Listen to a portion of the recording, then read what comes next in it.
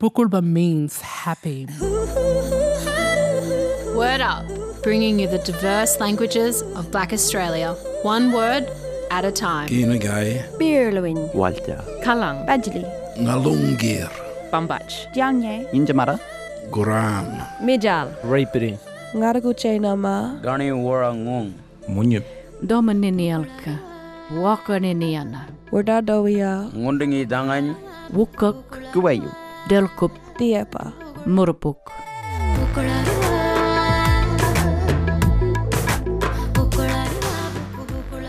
Hello, Nich Ngajipatung Wadawu, Yirkuana. Wajigin Ngami, Bachamal Ngawerabejem. Hi, my name is Wadawu, or Yirkuana. I'm Wajigin, and I'm speaking Bachamal. Hi, I'm Marie Yuli, and my totem is the mud crab. And I did Word Up in about 2016, way back when it first started. And I'm here to share with you some more Bachamal words. I've been thinking a lot lately about the materials we would have used back when my forefathers and all my ancestors were alive, and how they would have lived, because they wouldn't have had materials European materials that we have now, to things we wear, things we use to hunt and fish, or even things to carry things in.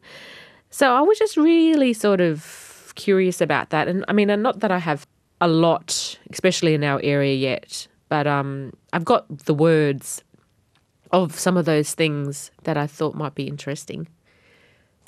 So the very probably well-known thing that a lot of Aboriginal people use in Australia, Indigenous people, is the dilly bag. I think that's more like the generic name. So I went and looked in my little dictionary, my faithful dictionary, and I found our word for dilly bag, which is waragadi. So around our area, so we would be along the coast and so land coastal. It would have been made out of pandanus trees. We call those fibres metapan. And what they would have done was collect those fibres from that tree, from that pandanus tree. They would have collected them. It's hard work. They would have gone out, probably the women in the hot sun, cut them down, brought them back. I know that, they have to be boiled and then they're dyed to, the colours that you wish, whether they're the reds or the yellows or the purples that you can use, the natural sort of colours that you can use. I thought I would start with that one because waragadi, when I've been looking at my words in my dictionary, that one just sort of rolls off my tongue. I like that double R sound, the wadgadi sound. And it's nice to have your own word. So that was the first one that I wanted to share with you. Another little one that I found really interesting was I only discovered in the last month. When our countrymen back in the old days, even now still, because some of them don't have proper infrastructure where they live, with fans and air conditioning, and it can get quite hot in the top end. But can you just imagine what that might have been like 1900s or way back?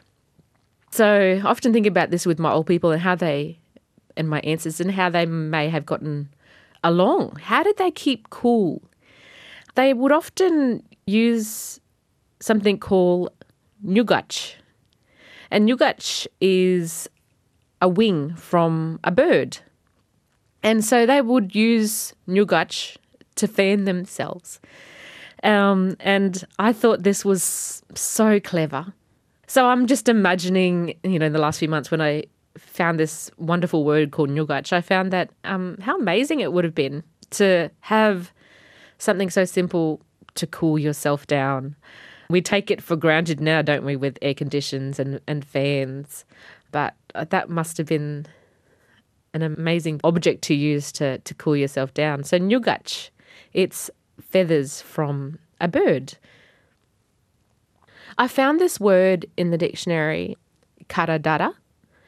It's a breastband made from banyan tree fibres. So where I come from, there's a lot of banyan trees too. And they're worn by young girls, and it's crossed over each shoulder. I think it might act like a piece of clothing, not necessarily ceremonial, but for young girls. And I thought that was just incredible. And I'm always excited when I see something that relates to us young girls, you know, in our culture, because so much has been lost. And I'm just trying to research what that may have looked like now. So, kara dara. I'm Marie Yulu. My language is Butchamal, and I'm from the Wajigan tribe. It was nice spending time with you. Kak bendang apareng.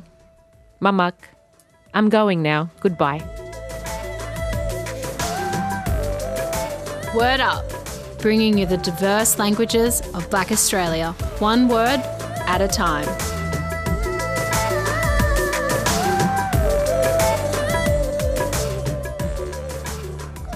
Marie Yulu sharing some of her language, Butchamal.